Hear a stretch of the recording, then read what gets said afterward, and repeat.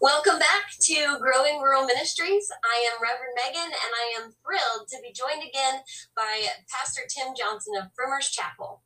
In the last episode, we heard the story of how this small rural church committed to God's vision that they should remain intentionally small while working to multiply disciples worldwide. This church has planted 4 churches and has entered into 8 ministry partnerships internationally over the course of about 6 years, with much of that happening during 2020-2021 COVID season. So this is the kind of ministry most of us in the rural church don't even bother to dream about. We cannot even wrap our minds around how this could be possible in our congregations. So in this conversation, Pastor Tim is going to share with us more of the details of exactly how that happens in a small rural church. Pastor Tim? Megan, thank you. Man, this is just so blessed and so honored to share. And obviously all the glory goes to God. But thank you so much, Megan, for your ministry. I've been in the ministry 24 years now, almost 18 years here. I'm a small church pastor. I love rural church. I love rural ministry. We've said it before. I'm sitting in my office. There's a creek right over there where we do our baptism. All the coyotes live over there. All the deer live over here. And we got possum and raccoon back here behind us. So we love rural ministry. And I think you're right. I did not get into this thinking that we're going to be planting churches across the world. There's no way. Just like most of us, I love preaching. I love teaching. I love my people. I love being a pastor, and that's it. But one of the things when you become really attuned to how the Holy Spirit would want to work, and one of the big keys of this, we're going to talk practical stuff here. We're going to talk about some mechanics that at least we've learned, and we've had to learn it, Megan. It didn't come natural because we didn't know. But it's supernatural. That has to be the very foundation. This is the Spirit of God, this very Spirit of God, leading in strategic partnerships. And because all of this really, the big P word is partnerships. All of this started because we actually went into the community. We sat at coffee shops. We had conversations with other people, with leaders, with folk who are not even in the church, but we just had conversations, and we tried to listen with Holy Spirit ears, and we tried to see with Holy Spirit eyes what these conversations. So the conversations would pop up about Colombia, and we would kind of have that sense that, well, I wonder if we're supposed to help with that. Or a conversation would come up in our partnership. We have a partnership, a deep partnership with something called New Life International. It's a water purification program here in Indiana. And so they started talking about, and they send water purifiers everywhere. Well, they started talking about Nepal. And so sure enough, long story short, we ended up sending a team right before the pandemic, and during the pandemic, launching a church and supporting. And now we have one of the 21-year-old is now being supported. We have her now in India at a Bible college that we're paying for her Bible college, because this is how we felt like that's where the Lord led us. So a lot of this is organic. And one of the invitations that I know we at this church offer, again, just always remembering we're a small local country church. We're a country church by the creek.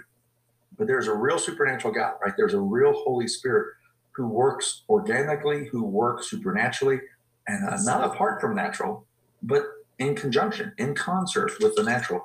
And so just always paying attention to those conversations, always paying attention, listening again with Holy Spirit ears. And so, yes, we were intentional about those partnerships. And the first few times we kind of failed in those. We just didn't think we had the resources. I mean, come on, small country church. We don't have the money, right? People hear 4 international church plants, and we have in those church plants, we have dozens, if not hundreds of people in those churches. But you got to know, a church plant in Colombia operates at a much, much, much, much, much, much lower overhead than the church in Indiana or Iowa or wherever we are. There's no comparison. And so we started realizing, wait, compared to them, We have tons of resources. Sure. And so then we begin to make that investment. So then you have to really talk about, so you have to actually go through that process, praying with leaders of finance, ad board, whatever the structure is of your local church. You have to begin to talk with leadership and say, okay, is this part of the vision? And that has to go in concert, right, with the overall vision of your church, the overall mission of the church. Ours is to make a kind of a general thing for the United Methodist Church, at least, is to make disciples of Jesus Christ around the world. So, and that's kind of, Jesus said that first with the Great Commission. Right. So we took that kind of serious, and we thought, well, and again, there were skeptics. I was one of them. I'm thinking, there's no way. I'm a local preacher. I'm a local pastor. But the more we began to just kind of put our feet in the water a little bit, the more we realized it was actually possible. So sending teams, getting people, and I will say this before I forget, this may come back around. Secular businesses and secular institutions are wonderful at supporting some of these things, because they really want to support some like social agent or social action type of work. You don't have to call it mission work for Jesus, but you can simply say, we're going to take a purifier to help provide clean water, safe water for a community in Nepal or in Tanzania, one of our partnerships that's beautifully forming. By this time next year, I guarantee you, Megan, we're going to have a church in Tanzania. I guarantee it. Awesome. It's incredible. And that just happened this just happened 3 months ago. And the crazy thing is this exploded during a pandemic. So there are certain things that shut down in the pandemic. There's like a spring out of the ground. This just blew open. We're like, what is going on? Because people would come to us. We have a church plant. One of our 4 church plants is in Alaska. That happened last year in the middle of a pandemic. We took over a church that was dead and broke, and it wasn't open. And now we have 80 to 100 people in that church. And that's our church. We have a church. And you can see Russia from the backyard, basically, almost from Alaska. So, I mean, you can only get to that church by plane. Yep. So just incredible, crazy stories like that but there are practical things you have to do in the local church. You have to decide how you're going to invest. And you have to do due diligence, a lot of research, a lot of praying, a lot of communication, a lot of conversation.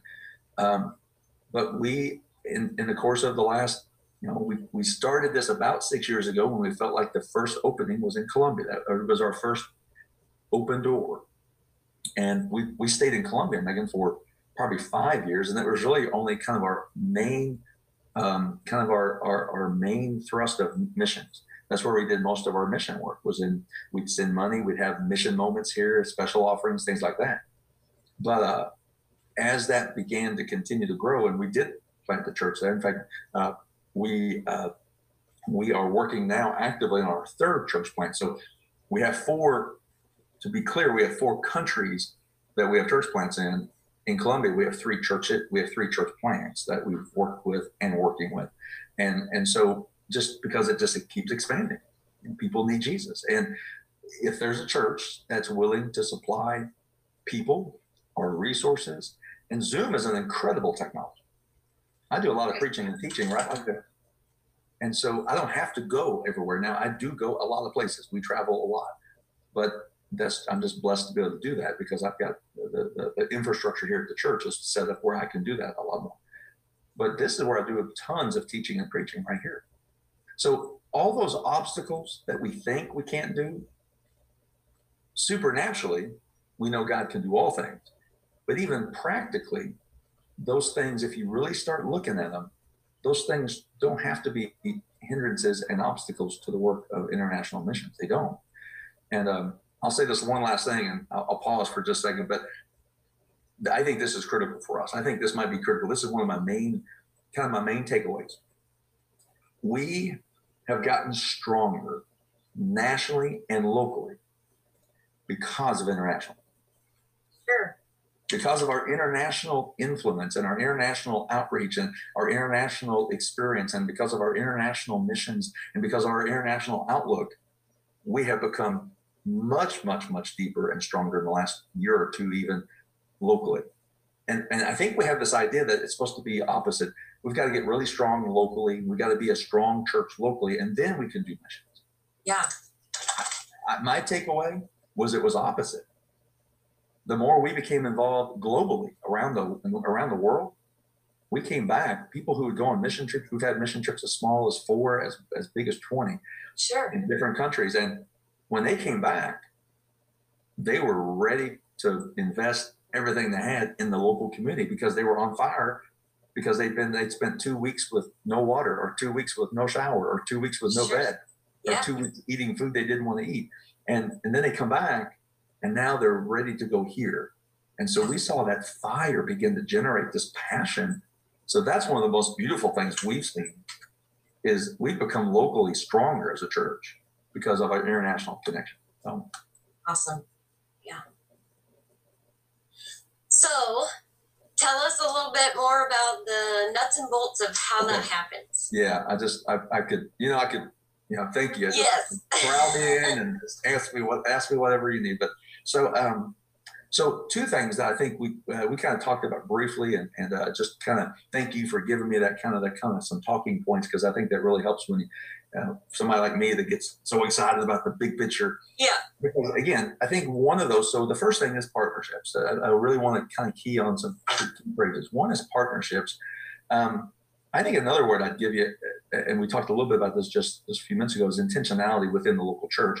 You have to be intentional with where, and again, it's not going to happen maybe all at once, but again, all of this because of the power of the Holy Spirit, but also practical. So allowing the Holy Spirit to open up those partnerships, pay attention.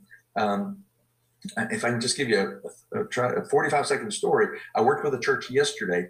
I asked them for their history, and they're a 175-year-old church. And I really believe tucked away in our history, there are some DNA nuggets. That's who we are. Okay. And so I was reading their history, and I found out back just tucked away in 1865, I think it was, they started a foreign women's ministry society. I think it's Foreign Women's Ministry Society.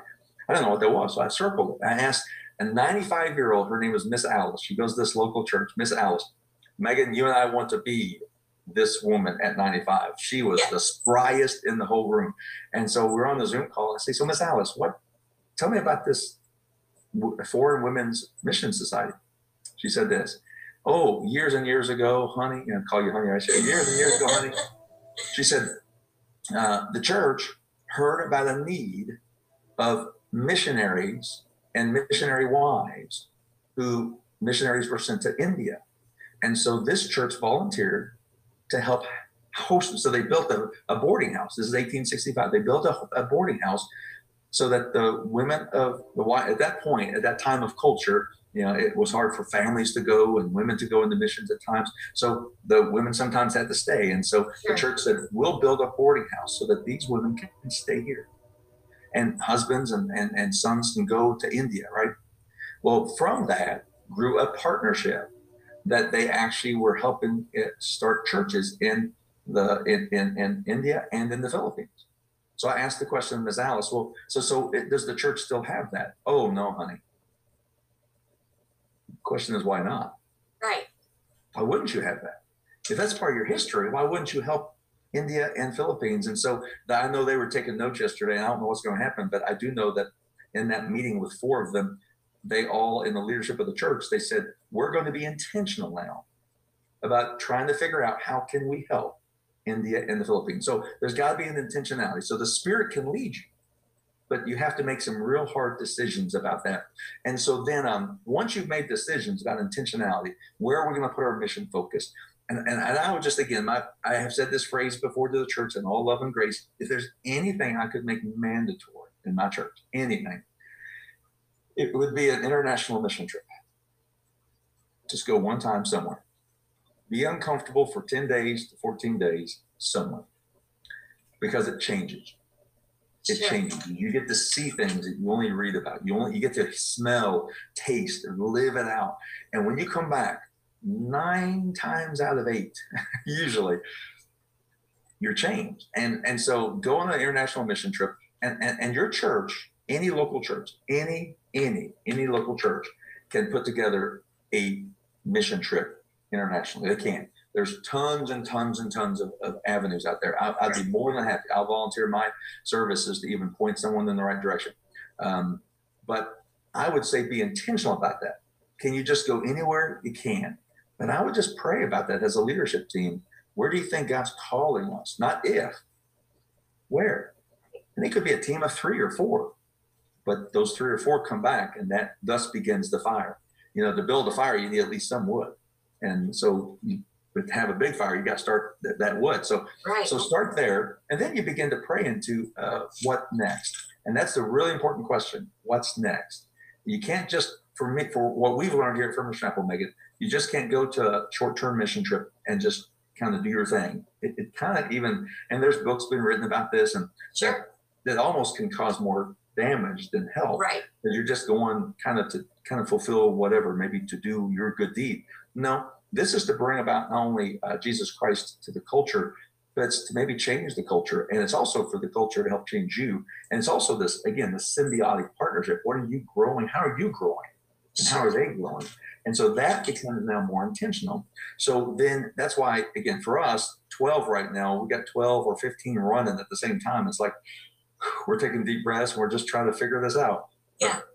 But one of the ways is as you really pay attention, as you're trying to figure this out, to be intentional, there's got to be kind of an investment of training now. So now we've got to train people. So if we're going to start investing in this one place, now there's got to be a training process. Thus began what we call here and what we started called the Joshua Center. Not every church has to start a training center, but we did. Frimer's Chapel, under the direction of Jeannie Badel, started something called the Joshua Center, specifically training leaders led by the Holy Spirit to bring transformation to the world. So are there other places you could do that? There could be. We just felt like that we were supposed to offer that. And I will say again, not as a shameless plug, but there's a website that you can go to for our Joshua Center that we can help. We'd be delighted to help local churches figure out how to train people in this idea of missions and international church planting and international, what we call international partnerships. There's church plants and there's church partnerships. And for us, they're different. So training, you got to start training. So we started learning about culture. You got to train culture. You got to train about what to do in culture, what not to do in culture, what to expect. It's one thing to go on a short-term mission trip and you can make all the mistakes in the world. My very first time in a Spanish-speaking culture, even though I took 4 years of high school Spanish, which did me no good, but I was in a shop, crowded, really small, and I'm 6'1". I'm in the Latin American culture, I'm kind of a tall guy, right? And so I'm bumping along, and I think I know the word for excuse me. So I say, disculpe. Well, anyone's listening, they know that the word disculpe is really close to exculpe. Exculpe is, I think, something like that is excuse me. I was saying spit. So I'm bumping into people saying spit. So those things can happen on a short-term mission trip. But if you're going to be in partnership, you got to learn better. So we learn from our mistakes, from my mistakes, that we have to train better. So the Joshua Center is actually, so now we're sending internships now. So we are offering internships through the Joshua Center. So now we have such deep partnerships with some of these people in Colombia, Israel. We have ministry partners in Israel, Japan, Russia, Tanzania is happening even as we speak, and all these places that now we get to send people who feel like they have a calling on their life. So the preaching and the teaching. So now we're preaching and teaching about calling. We're teaching and preaching our Bible studies, and we're offering people spiritual gifts inventories and those kind of things where we kind of get people thinking about, okay, what's my purpose? What's my call? God has a call on all of our lives. Not every call is to go international. I would invite everybody to experience international if they can, but not everyone's called to live international, not at all. But some people are. But in order to learn that, we, through the Joshua Center, established internships. So now you get to spend a month, 6 weeks, or 3 months living under great training there in that country. We call it immersive. You are now immersed in that culture with a safety net. You have a safety net. You can come home anytime. You're not, you're not going to fail. We've had that. We had someone in Israel for I think 2 weeks, and because of and this was all during the pandemic. Well, the pandemic shut everything down, so we had to bring her back home, and that's okay. And she's still home, but guess what? She's still ready to go somewhere.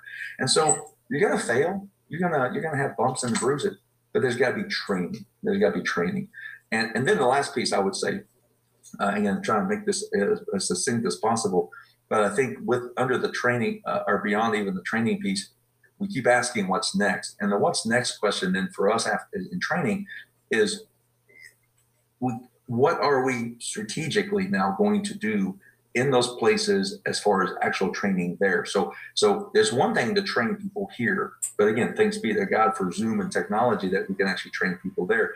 The intentionality of walking with people, talking with people, our church partners and church planters in time zones. For instance, Sangha is our church planter in Nepal. Wonderful, incredible one. If I had the time, I'd tell you her story and everybody be in tears. Incredible story. But Sangha, she's in Nepal. So right now it's 11 and a half hours ahead of time. So whatever time this is at 11 and a half hours. And so we have to kind of, you have to be intentional about how you're going to now train people who are there in the field. So it's one thing to train people going into the field and coming back. It's another thing to continue that partnership on a regular basis, weekly. I spend as much time weekly with my church planters and church partners on Zoom and on WhatsApp and on all the different apps we have than I do, as much as I do at preaching and teaching here locally. And that's, again, intentionality, right? You just have to keep, is that where you're being led? Right now, that's where we're being led. So those are some of the practical pieces that we've learned. Does that make sense? Is that helpful? Absolutely. That is all wonderful. Okay. I think you really hit on some key pieces that are missing in our rural church mindsets of specifically you said that it's not if God is calling you, but where. I think we miss that because we're so focused on here and what's wrong here that we're missing that call to go somewhere or to be sent somewhere. So that's wonderful. And I think that you are absolutely, you've got things in order of prayer and listening and that intentionality and starting with those open door partnerships and just constantly asking what's next and investing in training. We don't do that in our rural churches. I mean, it's hard for me to have one leader, sign up for one conference. And so, that's a mindset shift that we need to make as well. And I think you're absolutely right. Taking a mission trip somewhere together with our congregations, it shifts your mindset and makes a huge difference. So it really does. And so those are, that's a great recapitulation of all what I said. I think the only thing I would just kind of stress it even a little bit more that I just glanced over, I can't stress enough, Megan. Again, local church pastor, I know all about budgets. I know all about weekly living day by day, week by week. I know about roofs. We just had a water leak just this past Sunday. A precious 8-year-old stuck paper towels into the drain and left both sinks running during the service. So now we have carpet pulled up and drywall pulled up from the pulled off of the ceiling because a precocious, precious little 8-year-old thought that was really going to be fun. So I know all about added expenses. I know all about that. But if we allow that to stop us from doing the mission across the globe, right, then I think we have to own that we're a little short-sighted on that. Absolutely. And I say that with all love and grace because this was a church that was very, very short-sighted when I first got here, and it took time. But you do have to take that first step. That first piece of wood has to be thrown onto the fire to start a fire. And that's what I would just really encourage. And it can be done it really can be done anywhere. I think Frimer's Chapel, I think, is a perfect example. If God can do it here, he can do it anywhere. Yeah.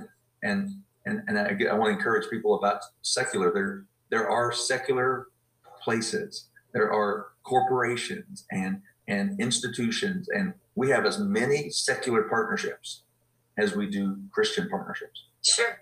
And those secular partnerships are sometimes more willing to pour some money and resource into something than even the Christian ones. And because they see this as kind of a good deed, or they see it as social action. Sure. And they know they're pouring it into a church, and we are willing to receive their money or their investment to say, hey, we're putting a purifier. Those purifiers cost $1,000 each. Would you like to sponsor a purifier? Yeah. And so many times, Megan, they say, sure. Yeah. So guess what? The church isn't paying for a purifier. We're just sending a team over to install it. And by the way, while we're installing it, let's have a VBS. And by the way, as we're having a VBS, let's have a couple of church services. And while we're having a church service, let's pay attention to see if there's anybody there who could maybe preach on a regular basis. It's just this thinking. You're exactly right. Yeah. It is this thinking that has to begin to kind of start changing. There has to be intentionality in that. But when you start thinking that way, I think you're going to see more opportunities than you ever thought there would be. That's what we're experiencing. Amen. Well, it has been inspiring to me to hear all of this and learn from your experience and wisdom. And I hope that it has been inspiring to those who will watch the video or listen on the podcast as well.